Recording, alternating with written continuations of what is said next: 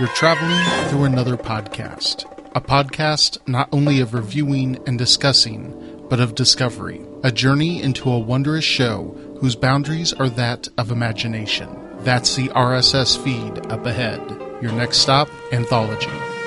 Hello and welcome to Anthology, presented by ObsessiveViewer.com.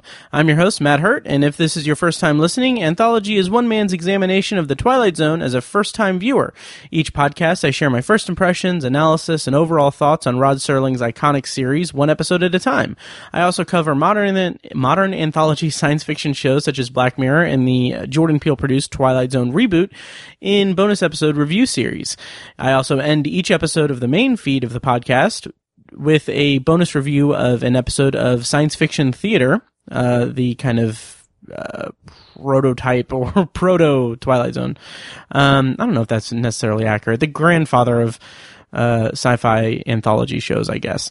You can find more of Anthology as well as a full episode archive at anthologypod.com. And if you want to contact me, you can use the Facebook page at facebook.com/anthologypod, tweet me at OVAnthologypod, or send an email to matt@obsessiveviewer.com. Today on the podcast, I'm going to be discussing The Mind and the Matter. It's the 27th episode of the Twilight Zone's second season, and it originally aired on May 12th, 1961.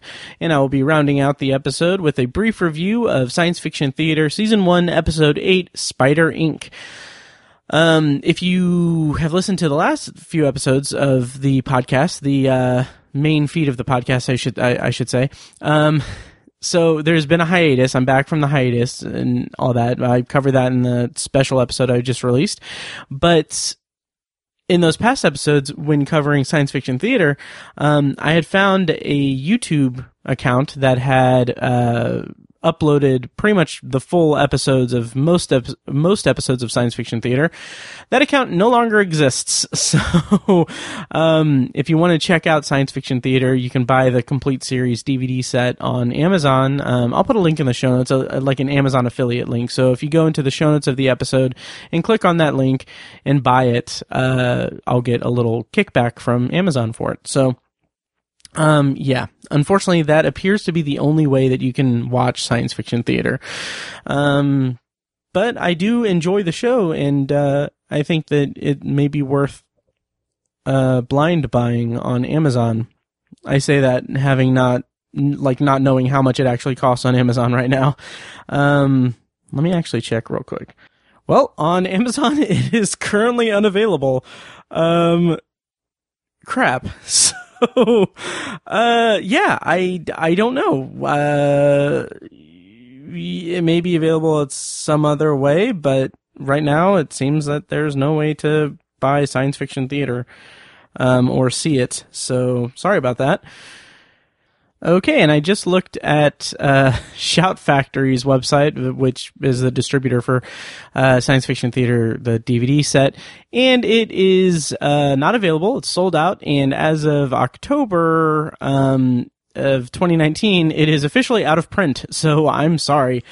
But I did find that there is a website, dailymotion.com, where you can watch the full episodes. I'll start putting links to those episodes in the show notes of the episodes that I cover it. So anyway, yeah, so that's what I'm going to be doing today on the podcast. And before I get to that, I do want to mention some news and updates. Really just one thing, one kind of interesting thing that I discovered a year ago. Back when last year I bought the DVD set of Nightmares and Dreamscapes, which was a TNT anthology show based on the work of Stephen King. Desperately want that to exist again. I want an episodic anthology show based on the short stories of Stephen King, solely those short stories. But something interesting about that, the way it connects to the Twilight Zone, is that the first episode of Nightmares and Dreamscapes was an episode titled Battleground, which Battleground is based on a short story from, I believe it's Night Shift, Stephen King's first short story collection. And what's interesting is that Battleground the episode of Nightmares and Dreamscapes. It aired July 12th, 2006. It was written, the teleplay was written by Richard Christian Matheson's son, and it pays homage to the Invaders in that it has no dialogue, and is about a man who is a person who is under threat of being murdered by miniature figures. Compared to him. Really interesting. I just got a huge kick out of that. Like when I saw Richard Christian Matheson's name in the opening credits, I was like, oh wow, I'm in for something, and I was just delighted by that. That's really all the news and updates I have, because I did cover a bit over on the special episode. I do want to mention that I made 2 guest appearances on Twilight Zone podcast during the hiatus that I took. In September, I was a guest on Between Science and Superstition. Dan and Anna were great. I had a lot of fun talking to them, just kind of chatting about the Twilight Zone and about... I'm blanking on the name of the show. The Netflix show... oh my God. Why can't I think of that? Anyway, it's 13 Reasons Why. Kind of griped about that. It was a lot of fun. It was a lot of fun to be on their podcast, and they're great. And also, if you go to their website is freaking gorgeous. Like, they have one of the best websites designed. I'm super jealous of it. But anyway, check that out, Between Science and Superstition. I had a lot of fun. They're a great podcast and a great pair of people, and they're a lot of fun to chat with. And they have a lot of great stuff. Not just Twilight Zone, but they have other movie reviews and stuff. That's a lot of fun. So check them out. Between Science and Superstition. It's bsas.com, I believe. Link in the show notes. And also, just a few days after that, I made a guest appearance on Submitted for Your Approval. I believe it's my 3rd guest appearance on Brandon's show, Submitted for Your Approval. Had a lot of fun chatting with Brandon. We reviewed the season 3 episode of The Twilight Zone, Still Valley. So if you want to get ahead of me here and hear my thoughts on that, check that out. A lot of fun, always a lot of fun to chat with Brandon, and and I really enjoyed the kind of new format of the show that he does compared to my last appearance on the show. So it was a lot of fun to chat with him and everything. It's always a good time to share time to fellow Twilight Zone podcasters. Okay, so on to this episode of Anthology. I'm going to read a spoiler-heavy plot summary of The Mind and the Matter. So, of course, if you haven't seen The Mind and the Matter, go ahead and watch it, and then come back and listen to this review. I'm going to read the plot summary that's going to spoil the entire episode, courtesy of The Twilight Zone, Unlocking the Door to a Television Classic by Martin Grams Jr. Also, totally forgot to mention, backing up a little bit, Martin Grams Jr. recently released a book similar to his Unlocking the Door to a Television Classic Twilight Zone book and his science fiction theater book. He did one for Way Out, which was a little scene, I think Roald Dahl sci-fi anthology show. I grabbed it. I'm excited to read it, and I think the episodes are lost. But I'm really excited to just dive in and see what kind of show existed once in this realm of science fiction anthology shows. So I'll put a link to that in the show notes as well. And on to my plot summary of The Mind and the Matter. Mr. Beechcroft, an employee of the Park Central Insurance Company, is tired of being pushed around by society. Every day he rides crowded subways, is herded into the elevator like cattle, and having people spill fluids on his clothes. When a friend hands Beechcroft a book titled The Mind and the Matter, How You Can Achieve the Ultimate Power of Concentration, it takes Beechcroft only a few hours to read the contents. Applying wisdom from within the pages, he uses concentration and underrated power of the universe to get rid of the people who annoy him. Late one evening, he uses his power to cause his landlady to vanish. When he succeeds, he concentrates on eliminating all the people in the world. Now the ride on the subway train is not crowded, and the office where he works is peaceful and quiet. So quiet that Beechcroft finds himself so quiet that Beechcroft finds himself resorting to folding paper airplanes by the end of the day. While he enjoys the luxury of peace, he is bored to death. With the still emptiness preying on him, he decides to focus his concentration on people he can stand, people like himself. He succeeds in populating a world full of Archibald Beechcrofts, but since he hated people, he now has to live in a world that hates everyone else. Putting everything back the way it was, Beechcroft realizes that if he had the chance to change anything, he wouldn't be more content. So, The Mind and the Matter stars Shelley Berman as Archibald Beechcroft. This was his only episode of The Twilight Zone. He did a lot of guest appearances on TV from the 60s up until the 2000s. He had a recurring role on the show Boston Legal as a judge, and he appeared in a total of 13 Curb Your Enthusiasm episodes. Co-starring as Henry is Jack Grinnage. This is his only Twilight Zone episode, and he also appeared in 18 episodes of Kolchak the Night Stalker, which I believe Richard Matheson worked on the original TV movie for that. And he also appeared in Rebel Without a Cause and a couple episodes of Scrubs.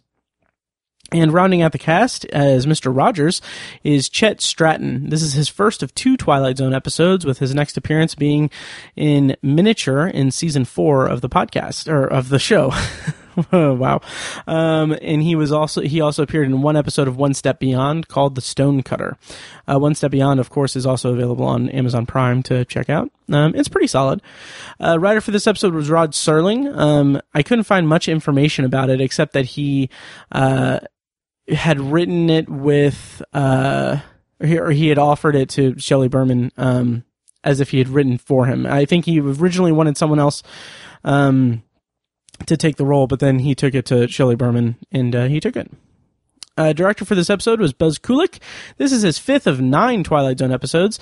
The most recent one we saw from him is 100 Yards Over the Rim, and next we'll see from him is A Game of Pool in Season 3. So what I knew before going into this episode, I knew nothing. The title makes me think of Mind Over Matter, which could mean anything really. And I had noticed that the cover image on Amazon Prime had a man with his back to a mirror reflection looking at him. I obviously found out during the episode that it wasn't a mirror. It was more of just a board, a chart. And it just reminded me of Nervous Man in a $4 Room from earlier in the season. I got that vibe there. So, all right, so let me go into my review. Here is a clip from the episode. This is Rod Serling with his opening narration for The Mind and the Matter. A brief, if frenetic introduction to Mr. Archibald Beechcroft, a child of the 20th century, a product of the population explosion, and one of the inheritors of the legacy of progress.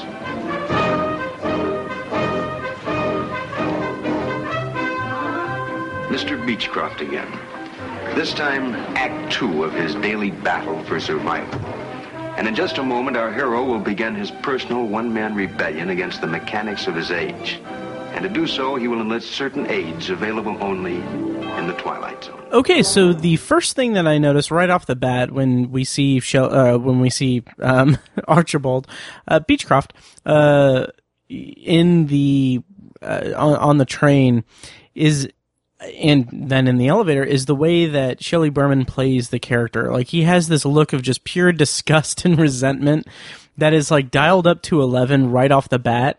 And he does such a great job just emoting that feeling, like throughout the entire episode, but especially in those opening scenes to give us a live look at the character.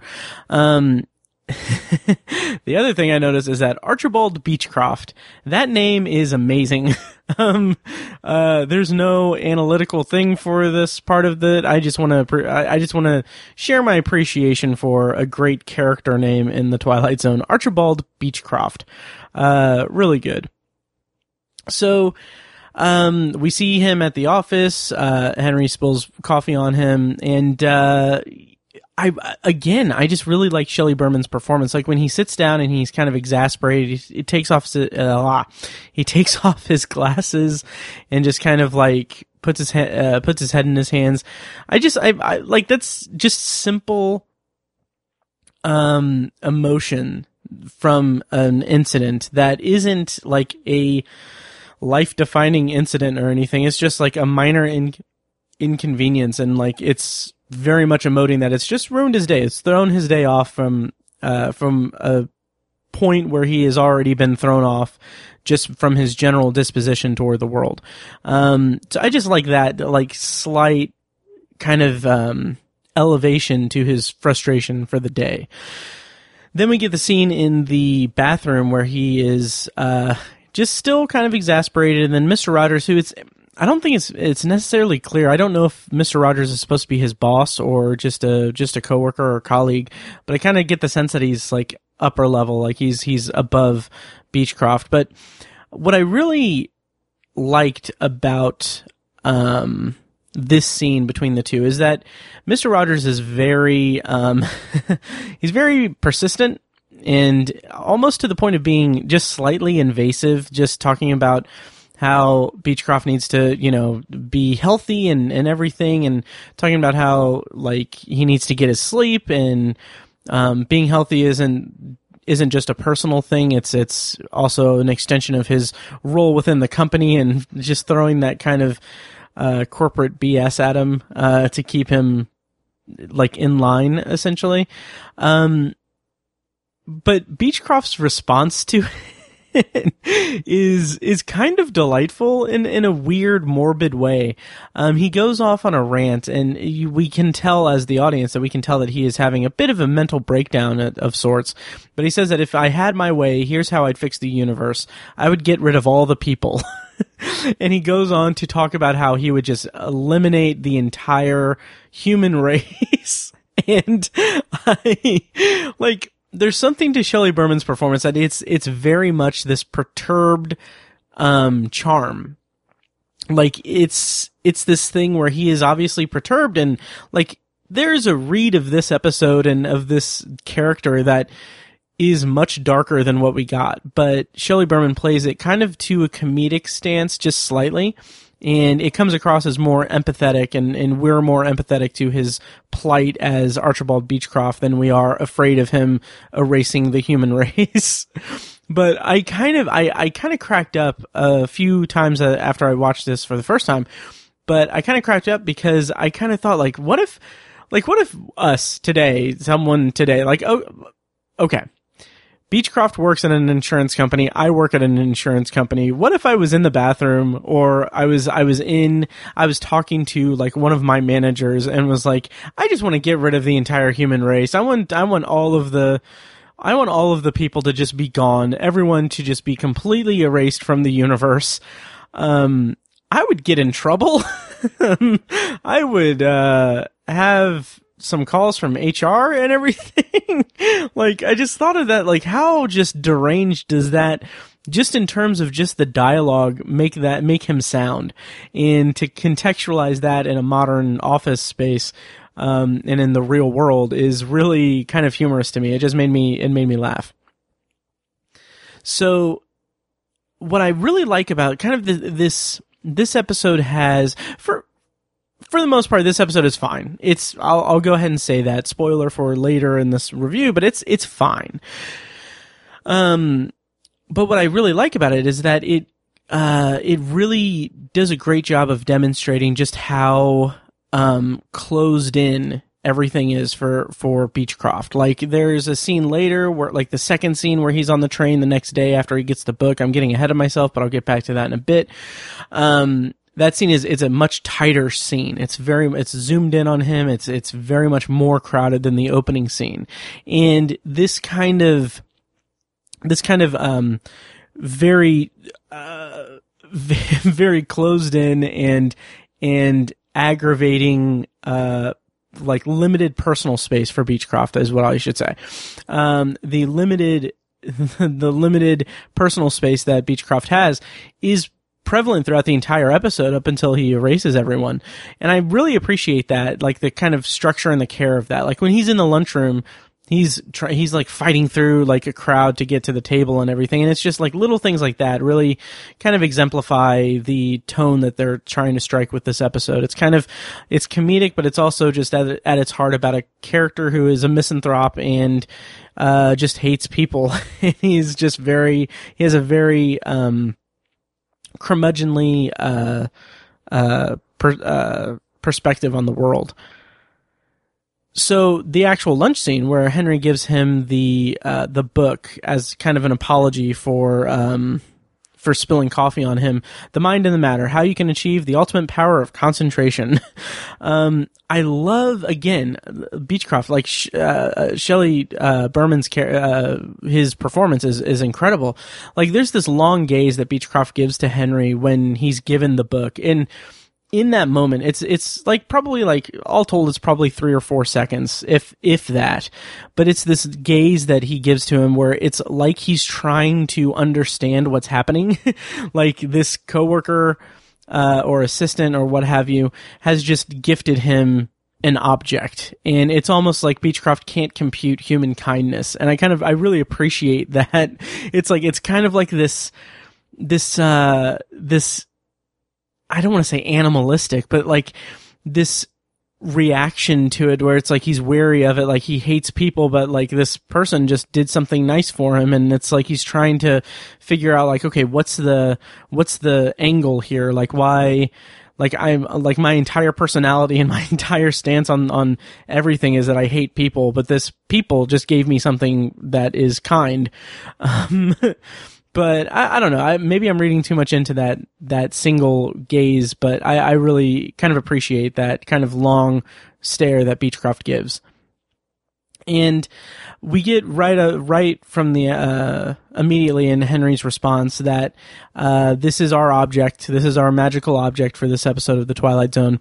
Henry says that it's he believes it's the only copy in existence, and that he like saw it. He saw his friend kind of manipulate, like use concentration to cause a woman to buy a product and everything. So we get a very light kind of like build up or light setup for the actual book, which I'm fine with. We don't need an extended, like long-winded thing, and we don't need a bunch of rules and everything. It's a book, and he's going to read it.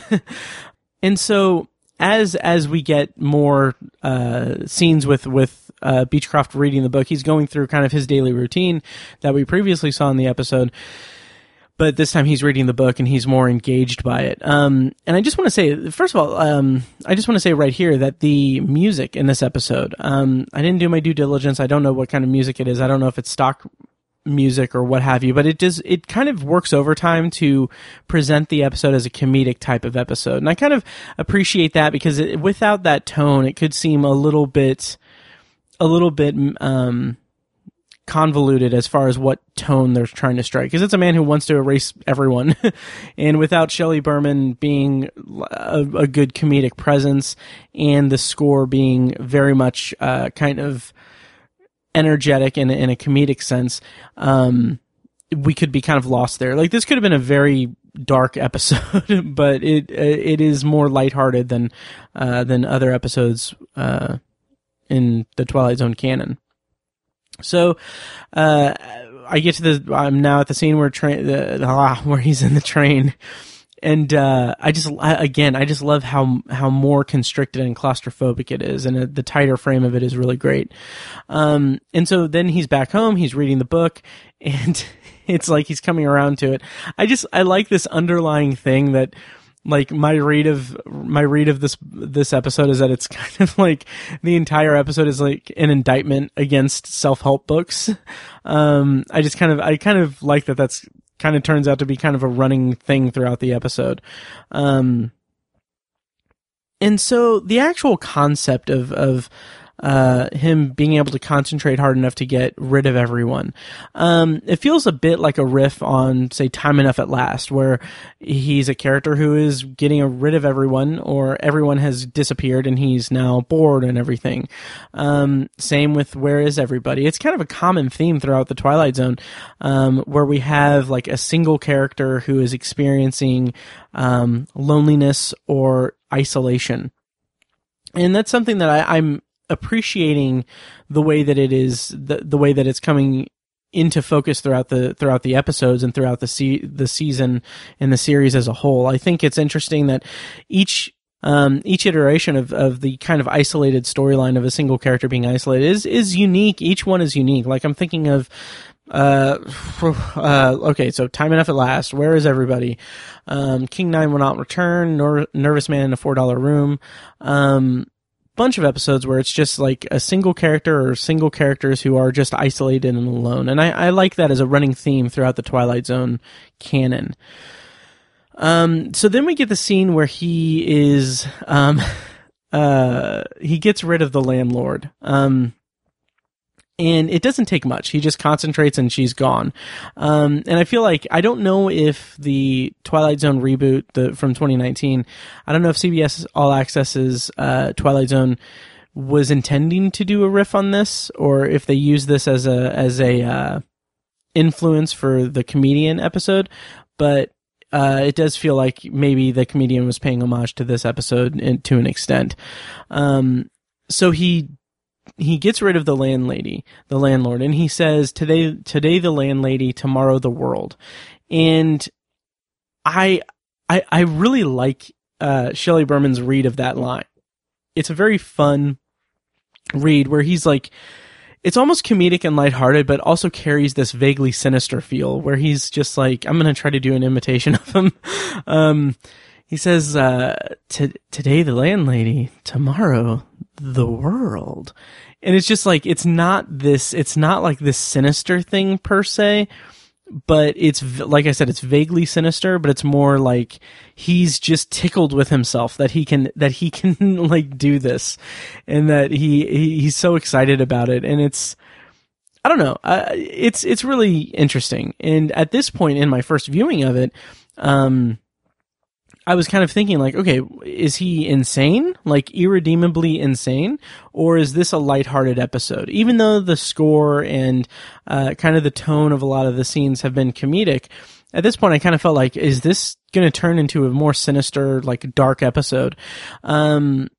And so I kind of felt like I was juggling between those two tones throughout at this moment in the episode.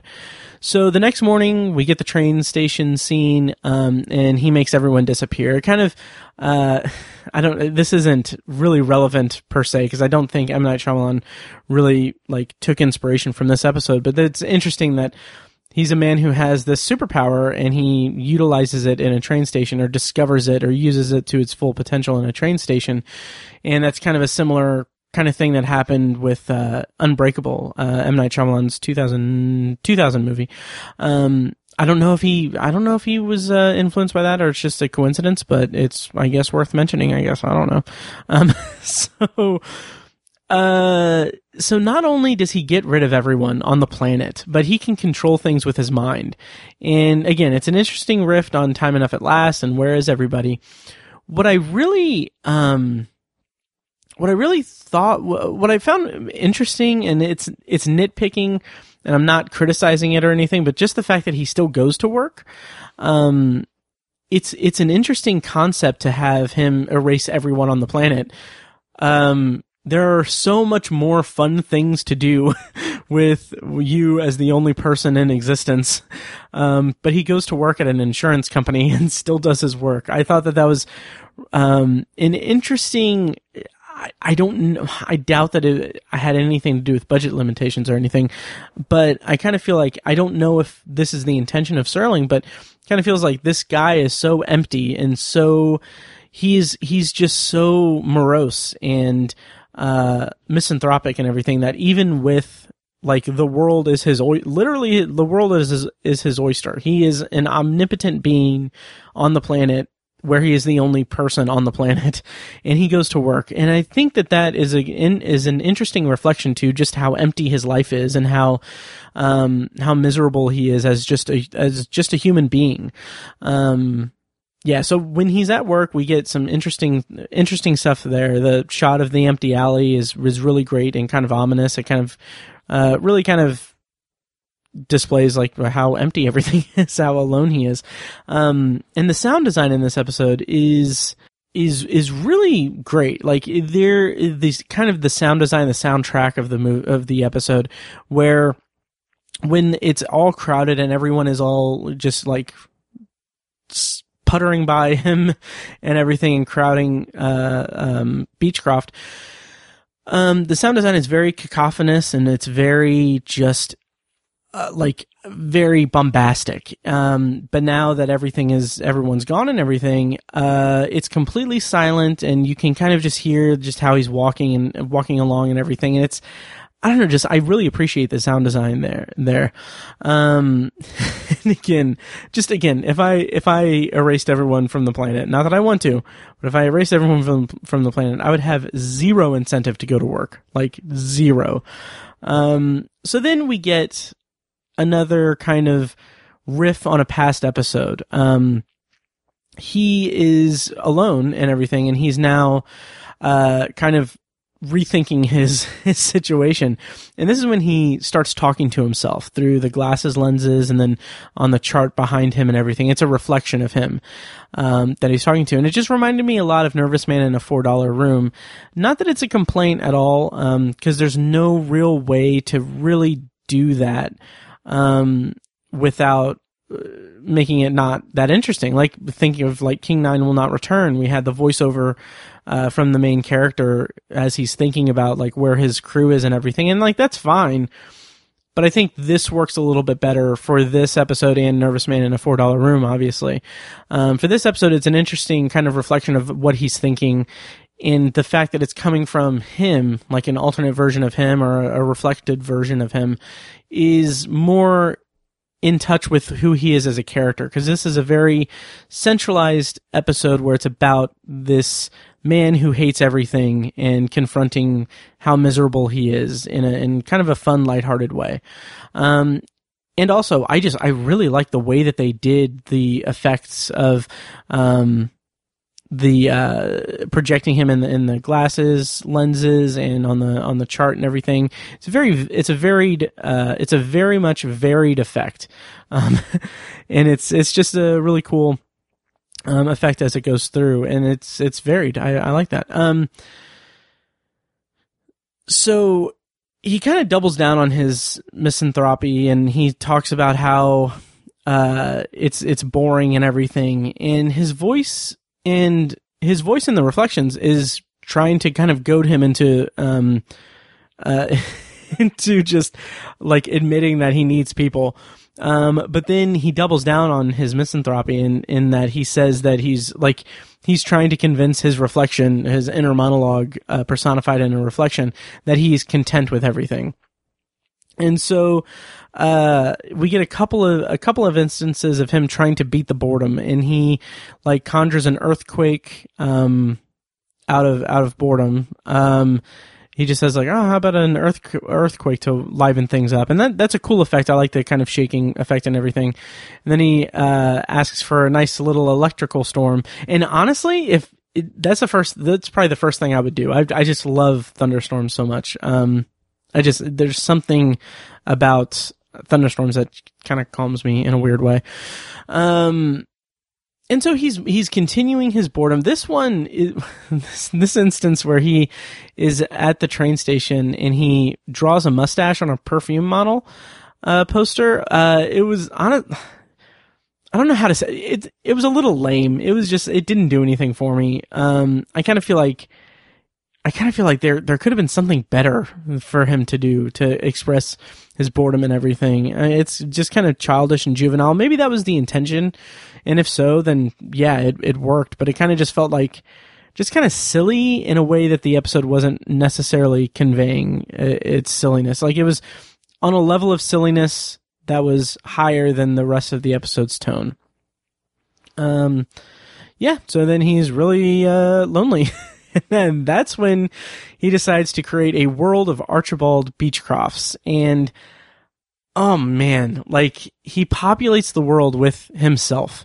And first of all, the effects or the masks that are used were creepy as all hell. Like, I was super creeped out, and just in those few frames where we see people with like Archibald Beechcroft masks on, it was just super creepy and just unsettling.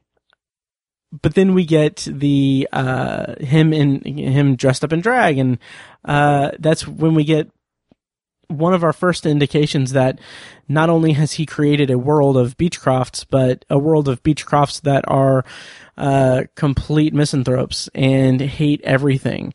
And it's so like revealing of his character. Like, this is, as I said, this episode is kind of, it's kind of okay, but here, like, when we get this character who is so, like, has so much, I don't know if I would necessarily say hate, but he just despises human beings. Like, he hates people. He doesn't like people. He's a misanthrope. And to see him just populate the world with people that he does like, and he likes himself, and then have that turn so much out of his favor, is such a, like, monkey's paw-esque kind of reveal. And it's something that I love about the Twilight Zone. It's another extension of the way that narcissism and ego is written into the Twilight Zone. And it's such a natural progression for this character. Like, obviously he's going to create a world of himself, because he is someone who reveres himself as a person and hates everyone else. Yet I did not even fathom that that's where this episode was going to go. I had no idea that this is where the episode was going to go.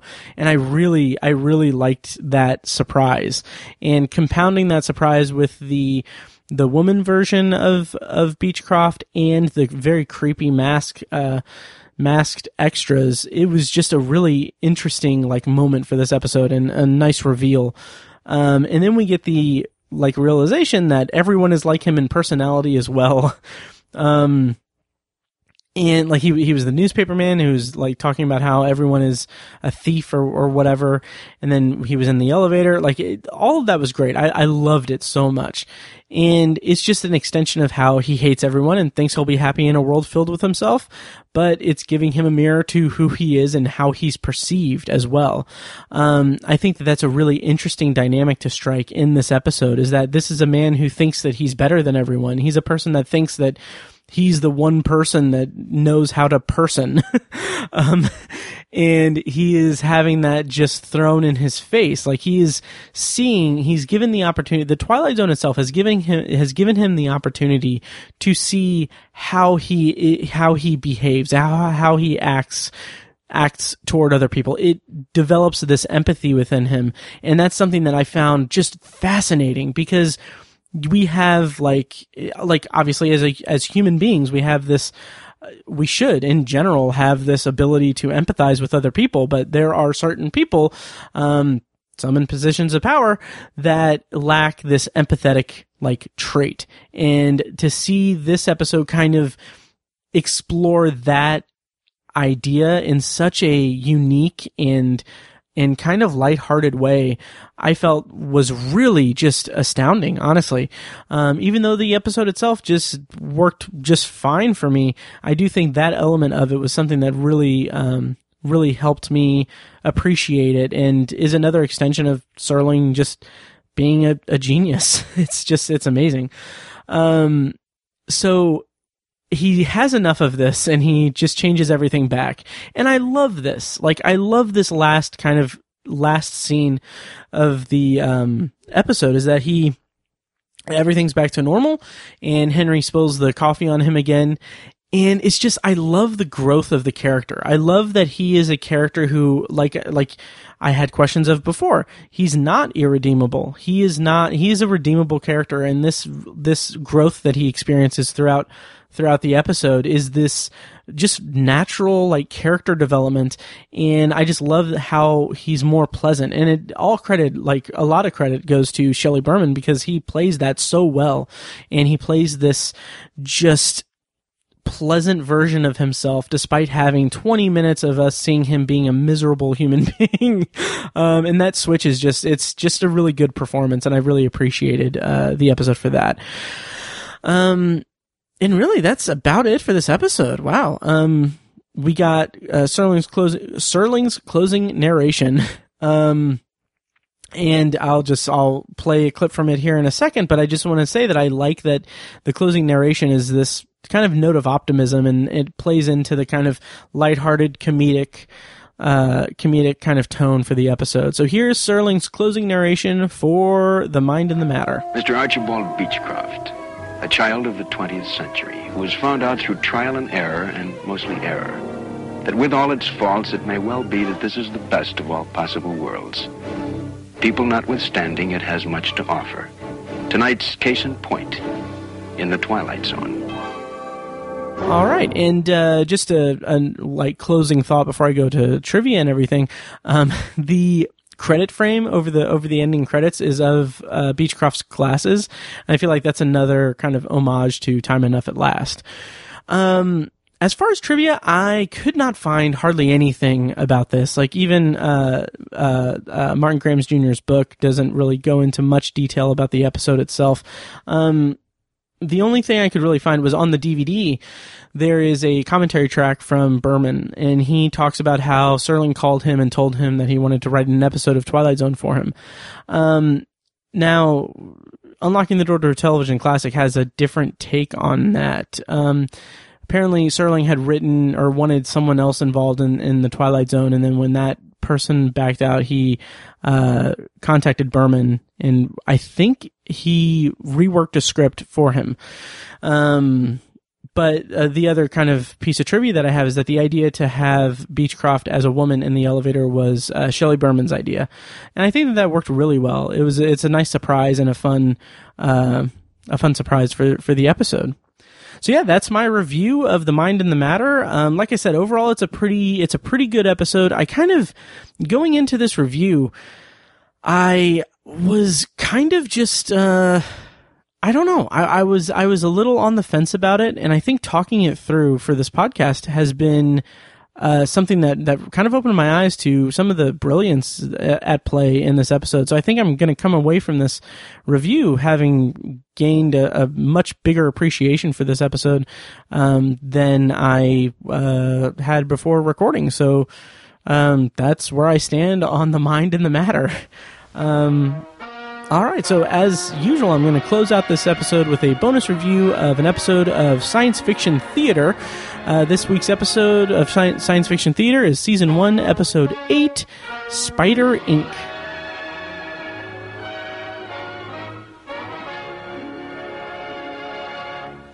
Okay, Spider Inc. was an episode of Science Fiction Theater that aired on May 28th, 1955.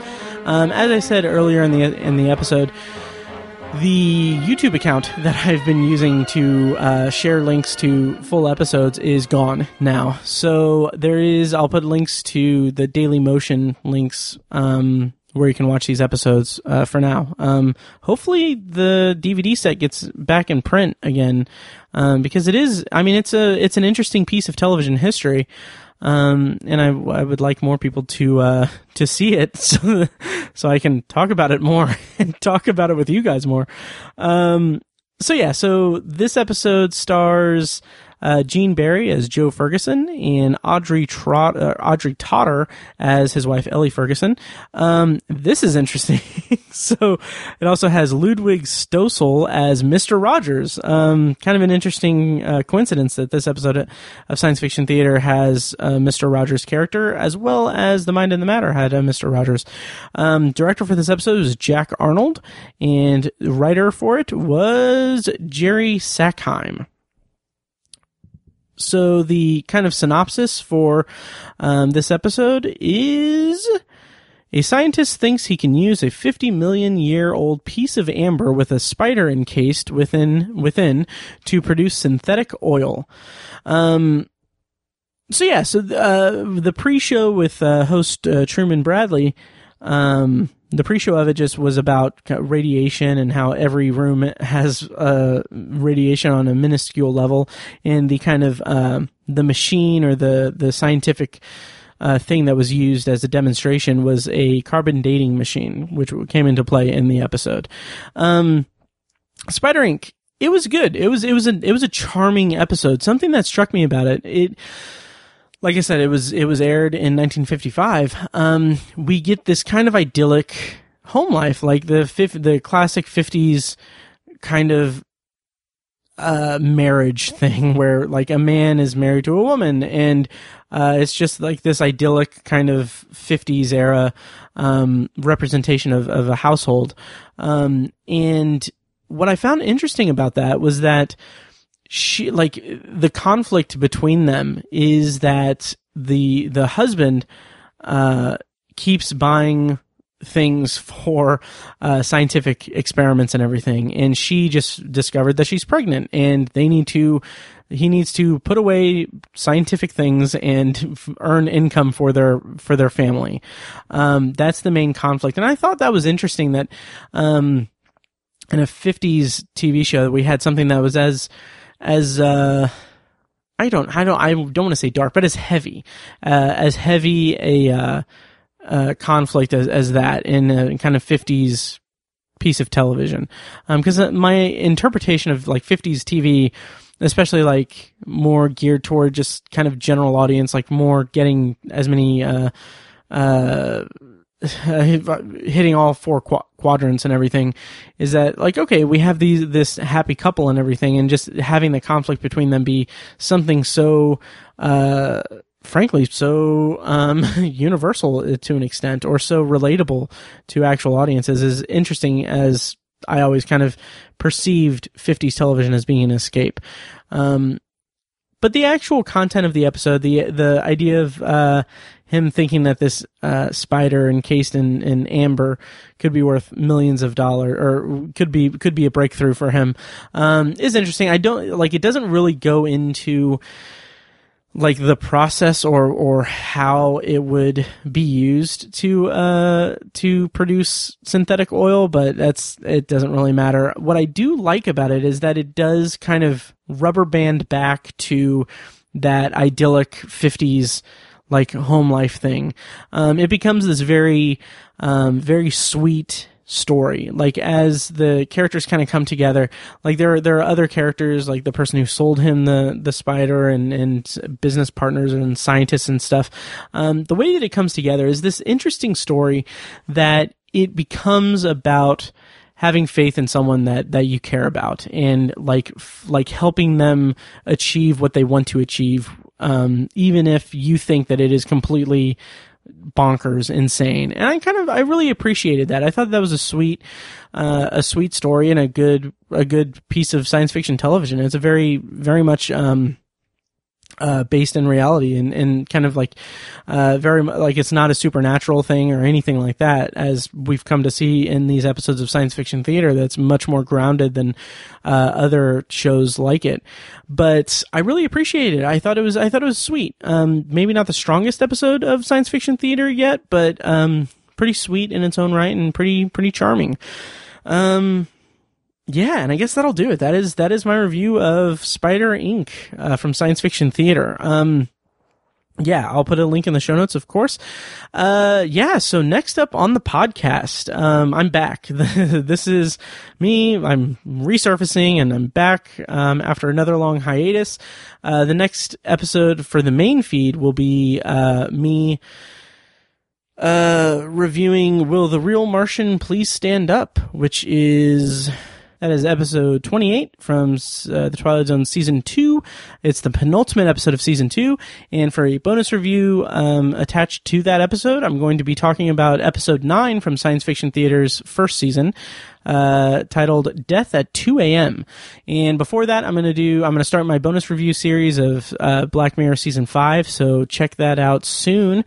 It's good to be back. I'm glad that I'm back. Thank you guys so much for your support and for waiting for me and putting up with me and everything. Thank you guys. And we're in a weird time. It's the COVID-19 pandemic and everything. Hope you guys are staying healthy. Hope you guys are staying safe, staying inside and everything.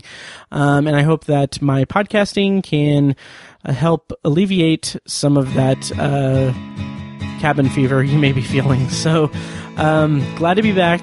Thank you guys for listening, and I'll see you next time. And now, here's a clip from a recent episode of The Obsessive Viewer, a weekly movie and TV podcast from ObsessiveViewer.com. It's weird. It's been a weird sense of like my life slowing down a little bit, and I know that parents when their kids are older, they're always like, man, don't you wish we had them when they were 4 and 2 again for a little longer? And I'm like, I'm getting that time with them that you wish to have later on. So that is, wow, holy shit. That's a really good perspective to have on it. Yeah. Like, yeah, wow. thank you. Okay. Thanks. Yeah. And I mean, I don't mean to make light. I know people are having a hard time with it, but I was just about to make the joke that I've got the time of like my 4-year-old cat now. I've got These are the years we cherish most with our cats. Anthology is edited and produced by Matt Hurt and presented by ObsessiveViewer.com. For a full archive of our episodes, go to anthologypod.com/archive. You can also like the Facebook page at facebook.com/anthologypod and follow the show on Twitter at OVAnthologyPod. If you enjoy the show, please take a couple minutes to leave us a rating and a quick review on Apple Podcasts. This is the easiest way to support what we do, and all it costs is a little bit of your time. If you'd like to donate to the podcast, you can make a PayPal donation at anthologypod.com/donate or support us on Patreon for recurring donations and access to commentary tracks and B-roll audio recorded exclusively for patrons at patreon.com/obsessiveviewer. Every donation goes toward paying the fees to keep the podcast running and is greatly appreciated. Official Anthology merch, including shirts, mugs, phone cases, and more, can be found in the Obsessive Viewers TeePublic store. You can find a link to the store in the show notes of this episode and at anthologypod.com/donate. Or you can simply search for Obsessive Viewer at tpublic.com. For information about the Obsessive Viewers annual live event showcasing short horror films from local filmmakers, check out shocktoberinirvington.com. And for an archive of all our events, as well as news about potential future events, head over to obsessiveviewer.com/live. For more podcast content, you can find our flagship movie and TV review and discussion show, The Obsessive Viewer Podcast, at obsessiveviewer.com, and on Twitter at obsessiveviewer. You can also find Tower Junkies, a podcast where Matt and co-host Tiny share their love of all things Stephen King and his magnum opus, The Dark Tower series, over at towerjunkiespod.com and at towerjunkiespod on Twitter. And finally, check out The Secular Perspective, Tiny's side project podcast, which tackles current events and life's big questions from the perspective of secular hosts Chad and Amanda at thesecularperspective.com. Bumper music for this podcast comes courtesy of As Good As It Gets, which can be found at facebook.com/asgoodasitgetsband. You can also find As Good As It Gets music on Spotify, Google Play, and iTunes. Thank you so much for listening, and we'll see you next time. Kitty. Mind over matter. Today, the landlady. Tomorrow, the world.